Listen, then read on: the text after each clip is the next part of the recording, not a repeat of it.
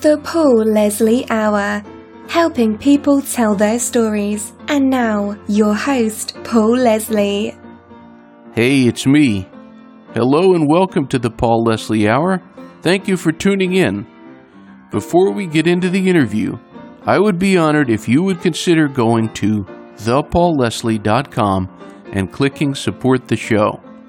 There are quite a number of things I want to accomplish with the Paul Leslie Hour, and you can help me get more of these interviews out there to the masses. It only takes a moment, and it makes a world of difference. Last but not least, tell someone about the Paul Leslie Hour. Let them know in whatever way you can. And now let's get into the interview.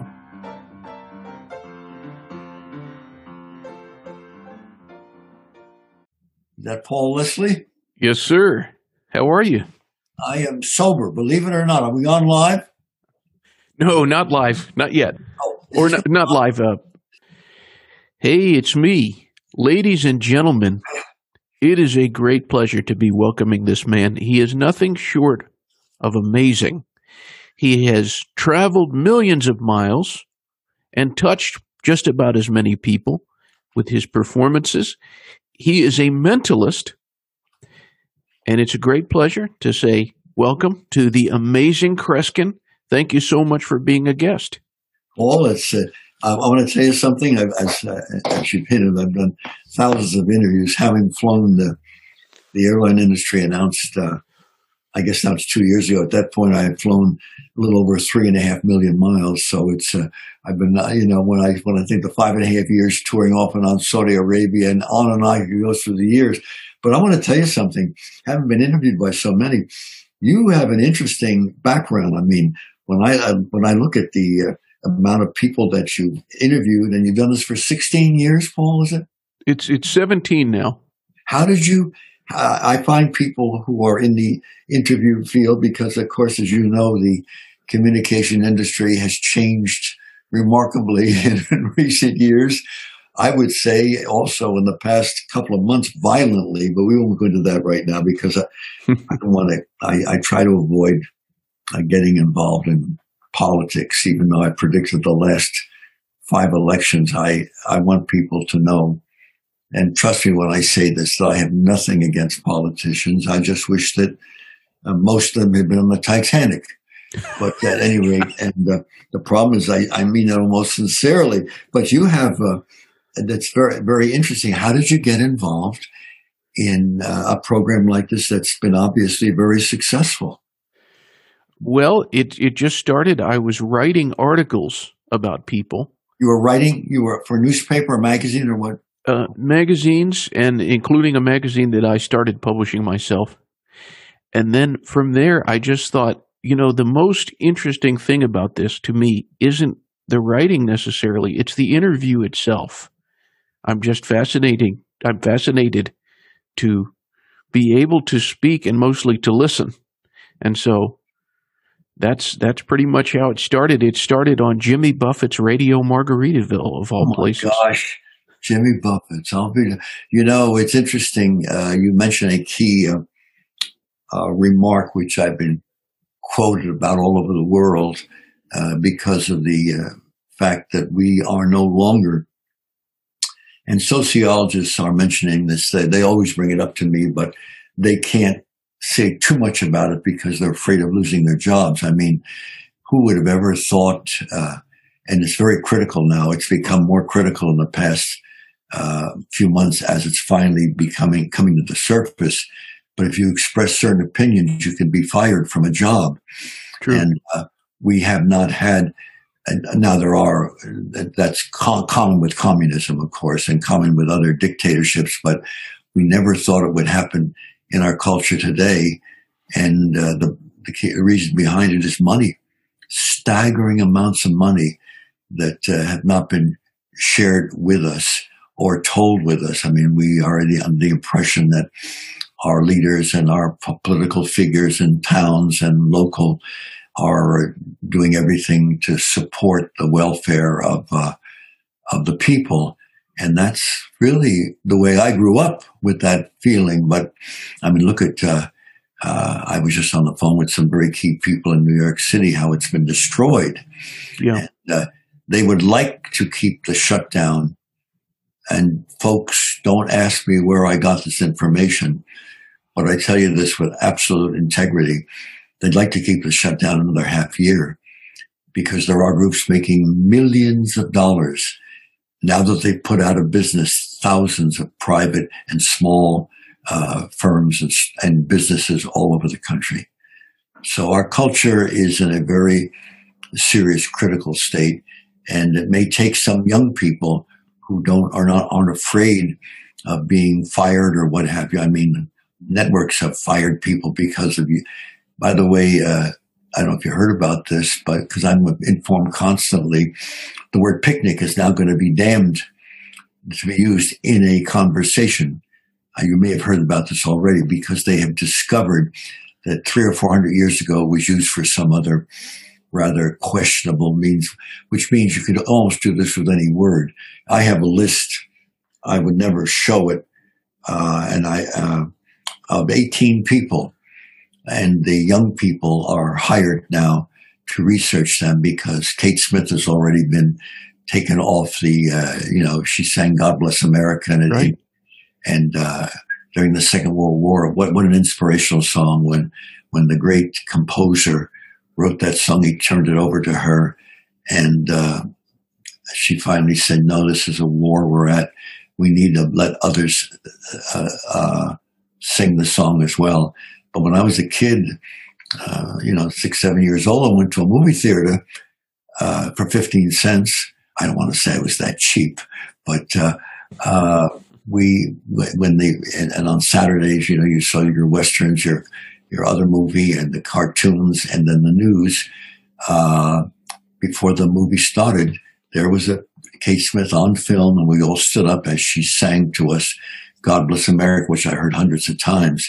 And now to veto that, and now John Wayne is currently on the list to be thrown off because he said something years ago, and the names of famous people, legendary, some of the greatest performers I've ever heard of, and leaders, because that discredits the history of the United States for those who want to make it look like a non-credible,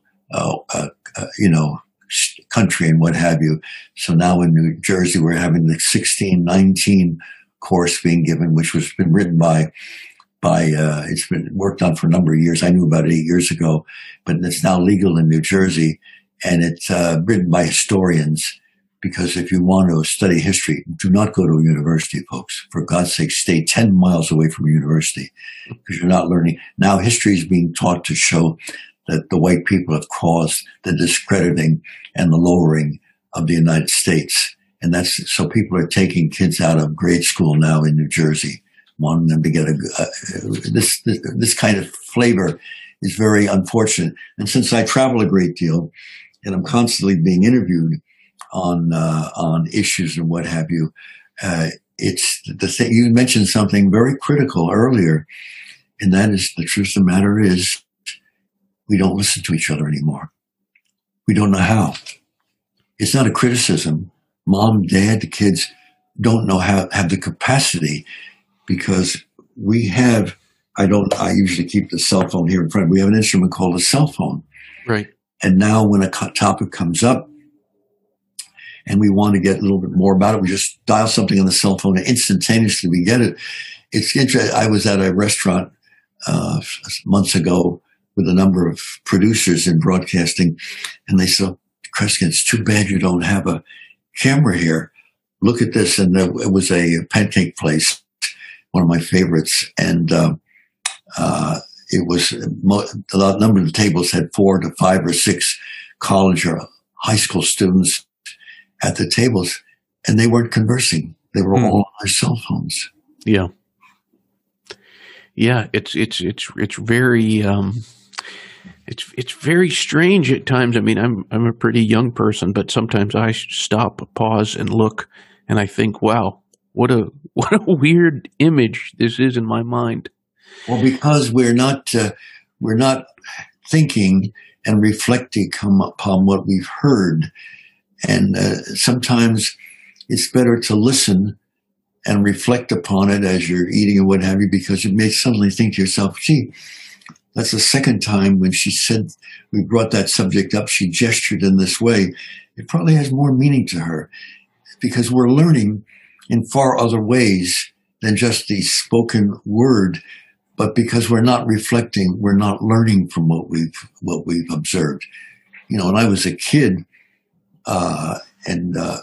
we all heard, every kid in grade school heard this, in that we quoted the American Indian. If you want to know somebody, walk in their shoes before you criticize them. Right. And that isn't told today. We criticize people, whether it's politically or otherwise, without even walking in their shoes. And the American Indian really had the answer on the wall, because you can do that with a foreigner and learn much about them. So I'm very, very impressed with your background. There are people from all walks of life, and the list here, I won't go into the list. I mean everything from John Schaefer, Jeff Bridges, Larry King, Regis Philbin. What a wonderful interviewer he was. I was so close to him through the years, you know. Well, you have had an incredible career, so I'm very honored to be speaking with you. And, you know, I have to say, you probably have, could we possibly count how many people have been propelled into a state of wonder by what you do? Has there been a time, Kreskin, where you were on stage and you yourself were marveled, like, wow, this is an amazing moment right here and right now? Well, you know, it's interesting you say that, because my life really has been an adventure. My current book is one I just got a personal joy out of. It's called The Adventures of the Amazing Kreskin. And people who are interested in the book, they can go to www.kreskinbook.com, www.kreskinbook.com. But there's a reason why now I've written 22 books. This is my 22nd book. But this is almost like I feel like a quiet little celebration. I collaborated, which I don't usually do, with a comic illustrator by the name of Howie Noel. And he's a very, very fine illustrator. I'll get this book to you in the mail. But what he's done is he's drawn pictures, not necessarily cartoon ones, but very, very beautifully put together pictures. I know there are pictures of me with Carson and Letterman and everything else like that, and Mike Douglas, with whom I've done more shows than anybody in the history of the series. But he would draw these pictures of scenes in my life, because it was, with all my traveling, one of the things that I kept very quiet. It broke on about maybe 12 or 14 times in my life, but now it's becoming common knowledge. I always have felt that when you have success, you have to give back of some of your success. We do give it back to people close to you, family, partners, what have you, or the public. And I have been called in my career on 86 crime cases. In two of the cases, people have seen how I was almost murdered, and how I found my way out of it, saving the life of Dr. Harold Hansen, the clinical psychologist, with whom I had an office, because when I was in my late teens, Dr. Hansen had seen, I was already performing professionally since I was about 12 years old. And he saw me perform. He says, I want to give you a office in my office where you'll work with some of my patients. I said, Dr. Hansen, I don't have a degree yet. I'm going to college part-time. I was a slow learner. It took me 18 years to get my degree from Seton Hall and my doctorate and all that, only because I was traveling endlessly, so I only could see 1 or 2 courses a semester. The first semester was dramatic in my life, because the head of the Department of Psychology on the 5th or 6th week stopped everything and said, folks, he doesn't know this yet, but young man, Mr. Kreskin, you're going to teach the next 6-7 weeks of psychology, because he felt my experiences were so dramatic, working with audiences. Mm-hmm. Yeah. I could talk about that, and that was better than my being hired by a a sideshow group that would have me jumping out of a parachute. No, I'm only joking. That's the other thing in my life. If you talk to very fine professional comedians, comedy is disappearing in our society today. Comedians are now, and it's brought up every once in a while, even on some of the news shows, are concerned about what they can kid about anymore, because there's organized groups that if you talk about anything, you're anti this, you're anti green, anti blue, God forbid, anti white, or all these things like that. So Seinfeld announced, as you probably know, 2 years ago, he would never work in a university again. And it got gigantic publicity. Now there are 7 more comedians because, and I know this for a fact, if you work in many of the big universities, you have to submit your script ahead of time. And as Seinfeld said, we ad-lib as comedians. That's the pricelessness of our work. And I can remember as a kid, Second World War, and Roosevelt was president. And I go to the movies. It was 15 cents to pay to see newsreels and the movies. And there's the news with Roosevelt. And you couldn't always hear, but they were talking about it. And you could see he's laughing because he'd always hit his leg and laugh because Bob Hope was there mocking everything in sight. He was priceless. It was one of the great gifts. So, folks, don't worry. We've got to learn to laugh at ourselves and chuckle at things, or we're in gigantic trouble. Yeah, yeah. I can't help but wonder, being the fact that what you do, it so much relies on the public. Is there any concern from you? You just said don't worry, but is there any worry from you that this so-called mob, well, they don't like what you just said, and so they may say, well, we're going after the Amazing Kreskin now? Yeah, they have already in some situations. Yeah. When you say this, but folks, what you need to realize, you young people, please, that maybe are not in college at this time. By the way, my prediction is, and I am being told now more and more it's true, and I've done over 1,000 university appearances in the United States and in Canada. So my education has been very important, even though I was going part-time. My library, it's been photographed by British newspapers, what have you. It's over 8,000 books, because when I'm home, I read 4 books a night. I read 3 books last night. I'm an avid reader, and I don't skim. I read every word. But because we learn from reading, since I was a kid, I would read 3 or 4 newspapers a day. And before that, my parents would read to me the comic books, because I couldn't read them. But the one good thing, I know we can do things instantly on the cell phone and what have you, but the one good thing about reading is it causes you to reflect and see and think a little bit, because now I can see a paragraph in a few seconds, but that's nothing to brag about. I don't brag that way. People in the broadcast industry have known for years. I've been on talk shows for an hour before the other guest was on, and I read their book before they came on, and then interviewed them for the host. And the host said, "Where did you read the book?" And I said, "Well, you had it on the desk before the show."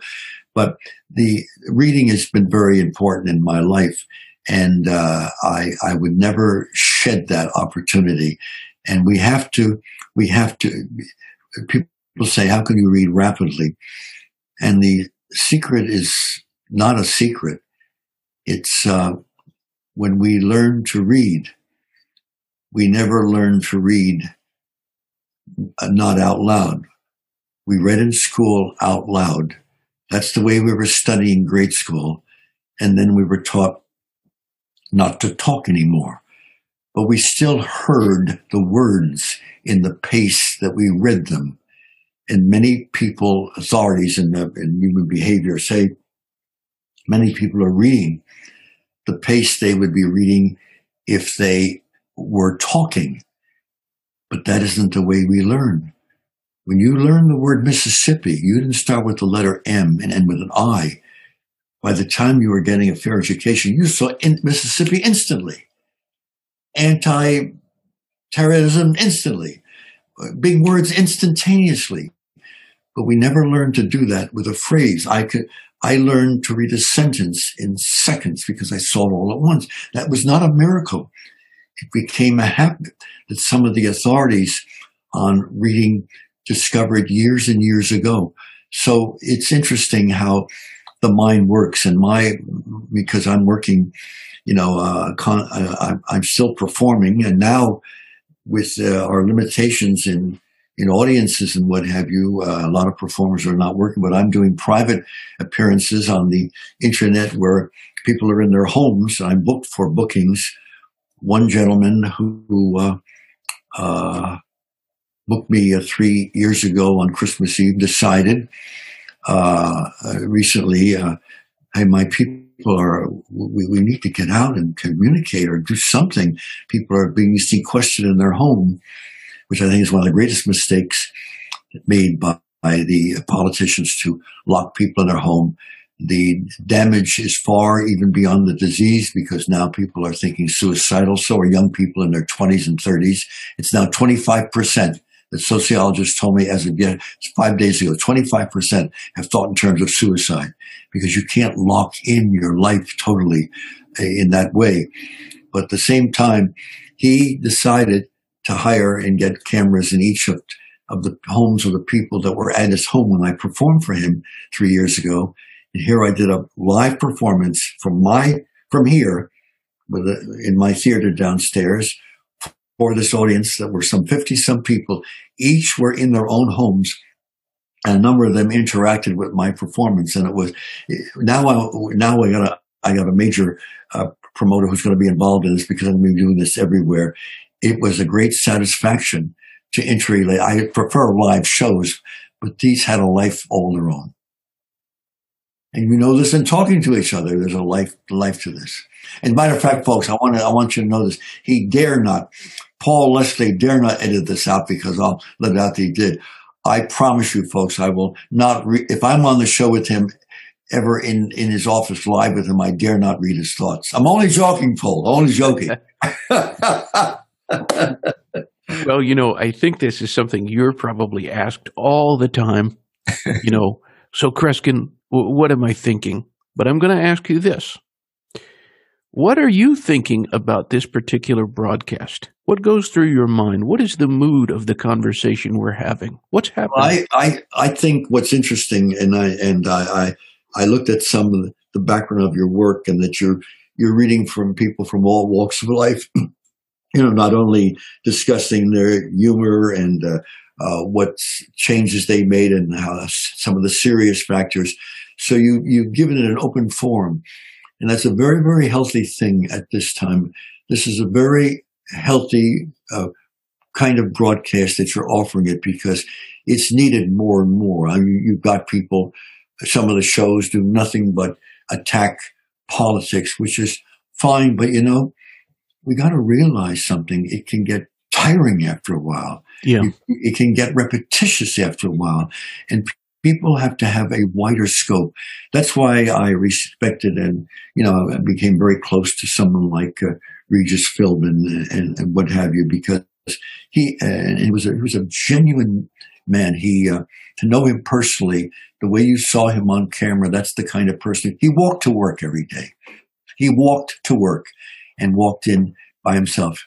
He started his series. He started the broadcast with a man you may not have heard of because you're a younger person. His name was Joey Bishop. Oh, yeah. Regis had a show. Joey had a show early in the broadcast, and Regis became the announcer of the show. But let me tell you how history can be distorted. I did Joey Bishop's show many, many times. That's how Johnny Carson got to know me before, not Carson, but the others before Steve Allen left the Tonight Show and went to New York to Hollywood, and Carson got to see me on the Steve Allen Show. And then I did the 88 shows with Carson. But at the same time, Joey is walking to work one night and Regis told me this years later after he had his own series and he was partially retired and we're sitting in a restaurant there. He said, we're walking to work and Joey and I would talk, and Joey said, Johnny has all the viewers. And Regis says, no, Joey, you do such a good job. People are very loyal to you. He says, yeah, but Johnny has all the viewers. They get near the door of the studio, and Joey says, Regis. He says, yeah, Joey, walk off the show tonight. Look annoyed that you're leaving the show and so forth. So can you imagine that night? No pre-arrangement, no pre-announcement. People in the business say, that's not the way this was written up. I never knew this true story. I said, well, this is the truth. So Joey's doing the monologue, and who's standing behind him was Regis. I wasn't on that night, but people are probably wondering what's going on. And Joey looks and surprised and goes on to talk. And he says, Regis, everything all right? And Regis says, no, Joey, I'm leaving the show. And Regis says, well, can we discuss it? Well, no, it's a personal thing, and I'm going to be leaving, and on this went. And the show went off the air. They did not know that Joey asked him to leave, nor did the crew know. They didn't know what the hell to do, because now Joey's got guests on, and you almost don't know what to talk about and what have you. And here it got on the news later on that Regis left because of disagreement and so forth. And it was just an idea of Joey. And Joey knew when Regis came back 6-8 weeks later that everything was back to normal. But isn't it interesting how the stories in the textbooks will sometimes give you a different story of what really happened? That's part of history. Absolutely. I love things. I could go on for the hours telling you of experiences through the years because, having done 88 Carson shows, and what people find fascinating is the real story behind something on the Carson show. He saw me on the Steve Allen show. I wasn't known nationally, but Steve Allen was on late at night now. College students were watching him, and I was going to college, but I'm not really. I was maybe traveling. So he flies me out there. He says, this young man has a gift. Would you welcome Kreskin? He didn't call me Amazing. Carson gave me that title. So I'm walking towards Steve Allen and know-it-all in the 60s, 70s. I'm looking at the camera. Well, the camera's following me across a long stage because Allen is standing on a dais like all the other performers did. But the lights around the camera were very hot in those days. And you don't look at a camera like that. So what was happening? I was getting blinded as I get closer and closer to Steve Allen, closer, finally get to him, trip over the dais and fall flat in my face. My family considers it the highlight of my career. But a man was looking at the show that night because he always taped his show in the afternoon. Johnny Carson did. Came back to his wife sitting and he sees a mentalist is on. He sees me. And he sees the incident. And 8 weeks later, Johnny Carson creates a character called Karnak the Magnificent. And that Karnak falling over the table was me. Yeah. He gave me credit the last show I did. I said, Johnny, I was at the end. He was leaving it soon after. I said, thank you for all these years. You kid about me when I'm not even on. He says, oh, the mighty Karnak. So we can't erase our past. I warn you about that, Paul, which is a good thing. It's a healthy thing. Well, they told me that I had 30 minutes with you. Want to spend about 10 more minutes? That's up to you. I would love that. I would love that. Let's spend 15. And then I got to go for another piece. But I appreciate you respecting the time. Yeah, but also, Paul, next time we're on, let's talk about the book because I'll get the book to you. And yeah. And by the way, if the book does not appeal that much, you can always use it as a doorstop. My work, the door. No, he's sitting in the room here, so I got to be nice when I talk about it. Well, forgive me when you bring up things. Paul, it reminds me of experiences, and some of them, people don't know about, and it gives college students and young people get a better picture of Carson. He called you amazing. Well, not quite. I'd be getting on airplanes, and he'd say, people are getting off of planes. They'd say, "Hi, amazing," and I think that's nice. They saw me on the Carson show. Then I found out he had a routine. And we'd see the show the days before I was on. Carson would be with Ed McMahon as announcer, and he'd say, we're having Kreskin on Monday. And McMahon said, oh, great. And Carson said, well, the last time he was on, he was only 90% amazing. And Ed McMahon said, oh, no, Johnny, it was at 94%. And they made a comedy routine. And that's how I got the title Amazing. I never knew this. That's great. It's a good thing, by the way, folks. I thank God that Paul isn't saying some derogatory, questionable, that may take off and be used. I'm kidding you, Paul. I'm kidding. Well, I'm looking forward to this book. I really am. And I appreciate that invitation to have a possible round two. What would you say, having interacted with so many people through the years, and like you've been saying a few times here, from all walks of life, kind of like me, you've interacted and you've communicated with people, young, old, famous, the everyman, all types of professions. What would you say that your work has led you to learn about people? Well, one of the keys to my success, people don't often realize this, but a lot of people in the comedy field will often relate this to me because they've seen me work. Because a lot of my performances are 2 hours in length. Nightclubs, they may be an hour and a half, but 2 hours or over 2 hours. I don't have a boundary. Footlights are there, but I don't have footlights in the sense of the word, the physical sense between myself and my audience, because the audience are an extension of what I do. Without an audience, I don't have equipment. I don't have props. I don't have special illusions or what have you. I'm working with people's thinking. And consequently, I have learned to think. When I walk out on stage, I can tell you within 2 or 3 minutes. For example, I predicted the last 5 elections. It's not because I was going to do a crystal ball, but one of the secrets was that I would joke with the audience about both parties. I performed in Trump's home in the past, and and so forth, and Clinton and what have you. I talked, and I'll say a joke about each of them, not derogatory. By the laughter and by the no nonverbal response, I can tell you how most of that audience that night will vote. Not that the whole country will, but that will. But when you do hundreds of shows, you begin to hear a pattern. So when in 2016, everybody knew she was going to win. Trump wasn't going to win. All the surveys said so-and-so was going to win. And I finally said to, let me file away and they put it in a fashion window, a multi-million-dollar guy that has these expensive fashions. He put it in a safe in a window that had a guard on who I thought was going to win. And I tell college students, I said, for God's sakes, don't you pay attention to surveys. Don't pay attention to these things that go around. They mean beans. Because when people say, when they're asked something directly, may not be how they feel, but how they feel it's expected of them, or at that time they feel, because they could change their mind later on. And with her, everybody knowing she was going to win, turns out Trump won. Right. So we have to listen to people in other ways. And sometimes in just a casual remark, we may listen to them.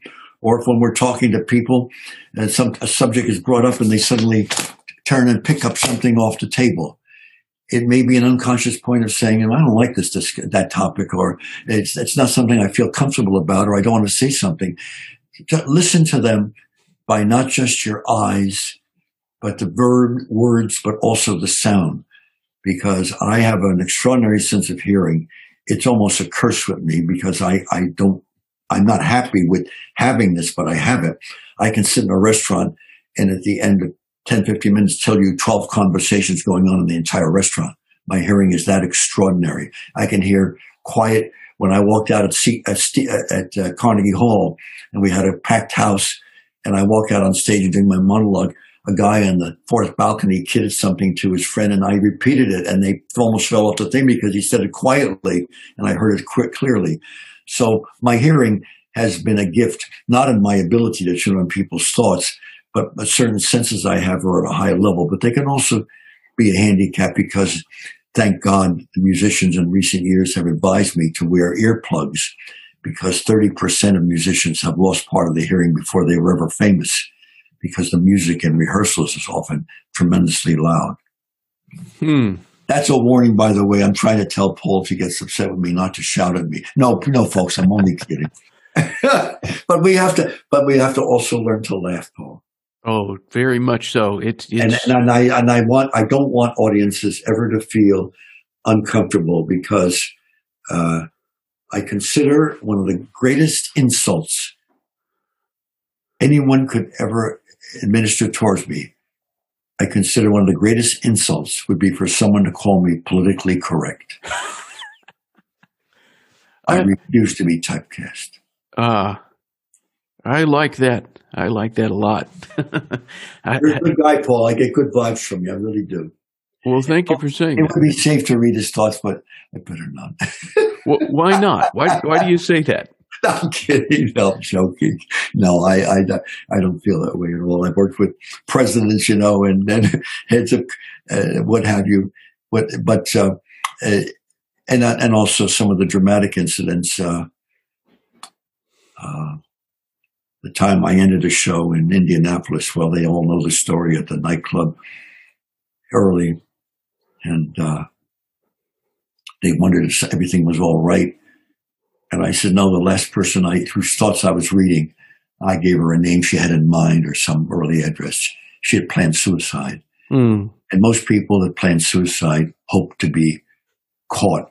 Some of the most famous actors and actresses who died, it is felt they did not mean to. They were looking to cry out for help. But it's a very, I don't know everything about human behavior. Don't ever misunderstand me. But that has been related to me many, many times. Some of the most famous actors and actresses, even in recent years, that died in bed, because the problem is when they're using drugs, they forget when they overdose. Yeah. And that's the tragedy of drugs. So anyway, but I had to share with you. So we got a priest and a minister, and I sat with the lady and told her, you must see this priest now every day. So I hear from her every once in a while now, because she pulls through.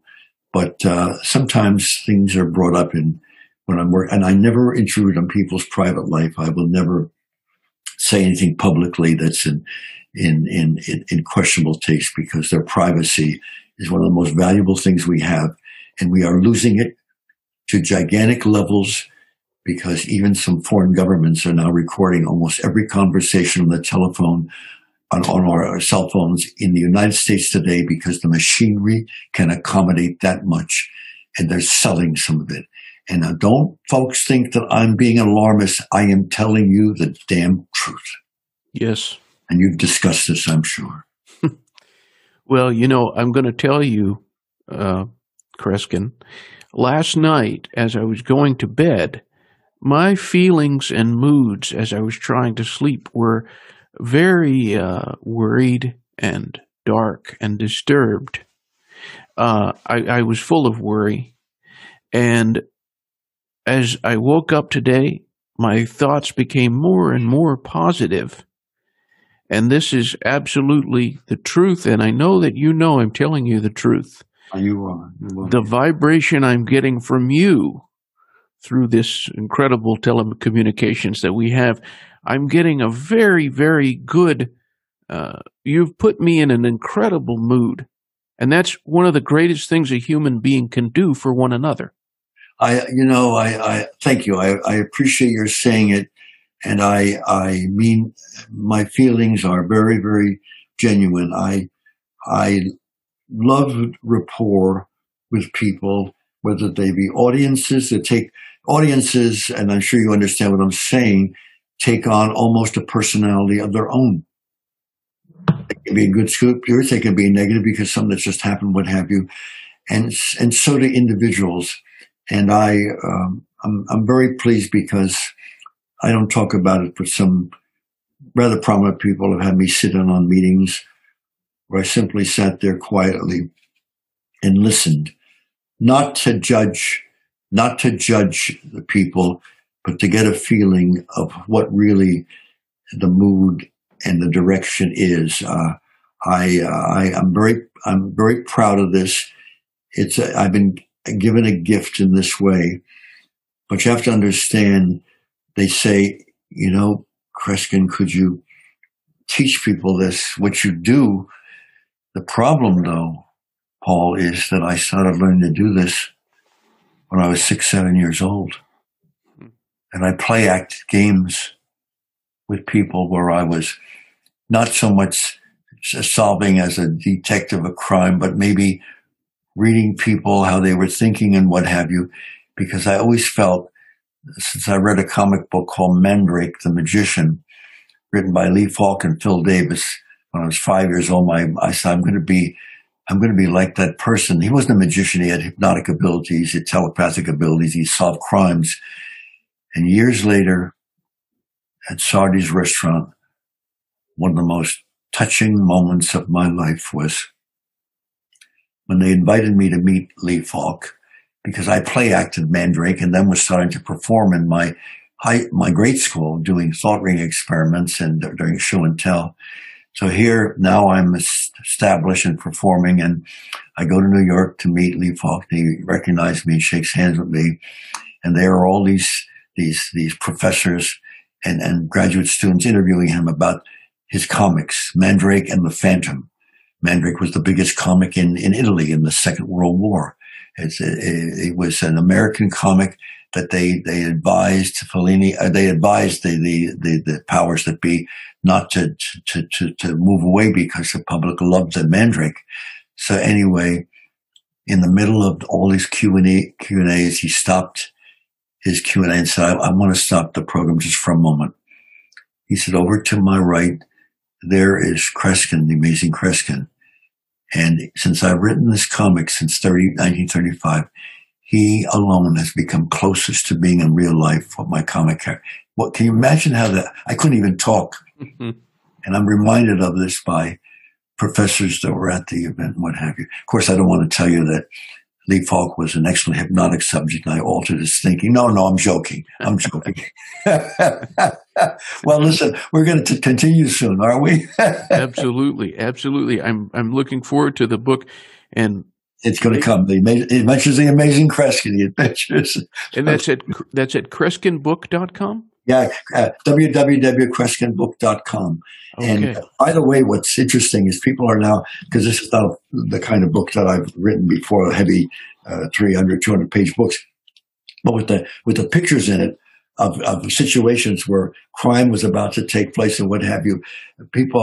Families are sitting with their kids and they're reading the story and saying, oh, they can see the pictures of how I was beset by sometimes not the most worthy situation. And then when we get together in the future, I'll talk about how in all my shows around the world, my check is hidden by the audience while I'm out of the theater, guarded. And when I return, and this is going to be a cliffhanger, folks, but when I return, there's no conversation. I don't ask anyone questions. The committee of 5 or 6 could have hid my check anywhere in the Carnegie Hall, 4 balconies, anywhere in the theater, at a state fair of 20,000, anywhere in the whole outdoor audience area. And if I don't find my fee, I forfeit the entire fee. Because I lost in New Zealand in one night, $51,000. Wow. But I have found it, except for 11 times, I have found it over 3,000 times. The story reads like a story out of science fiction. Is that a good cliffhanger? That's a great cliffhanger. I won't even tell you anything. All right. Well, I know that they say in Philadelphia, they say, so neat, we need to repeat.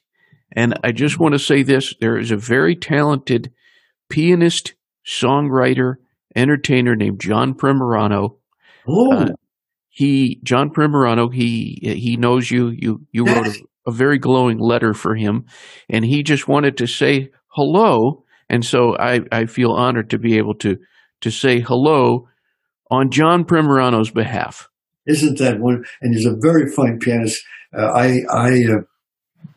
People don't know much about this, but I've been playing the piano since I was 5 years old, and I have downstairs a concert game for me, and a piano upstairs, because when I appeared at Carnegie Hall, Skitz Henderson devoted the entire second half of the concert to yours truly. So the piano means a lot to me, and this gentleman is a very fine performer. And by the way, one of the legendary contributors to the history of the piano, no question about it, was Liberace. Yes. He sold thousands of pianos. We got to be continued. That's what I'm going to say. I will not say to you goodbye. I will say, in the spirit of broadcasting, to be continued. And Paul will be talking soon again, be the good Lord willing. Yes, sir. Ladies and gentlemen, the Amazing Kreskin. Ba-ba-doodly-beep-bop-ba-dee-da, dee-bum-ba-dee-boo, ra-pa-dee-ka-na-sa-jip. Kila kanat sa gila banda gula tingijiga manga but ya hunga again say back in the woo idaga go I got the inga rock tenga langa bo akika no oh goodbye.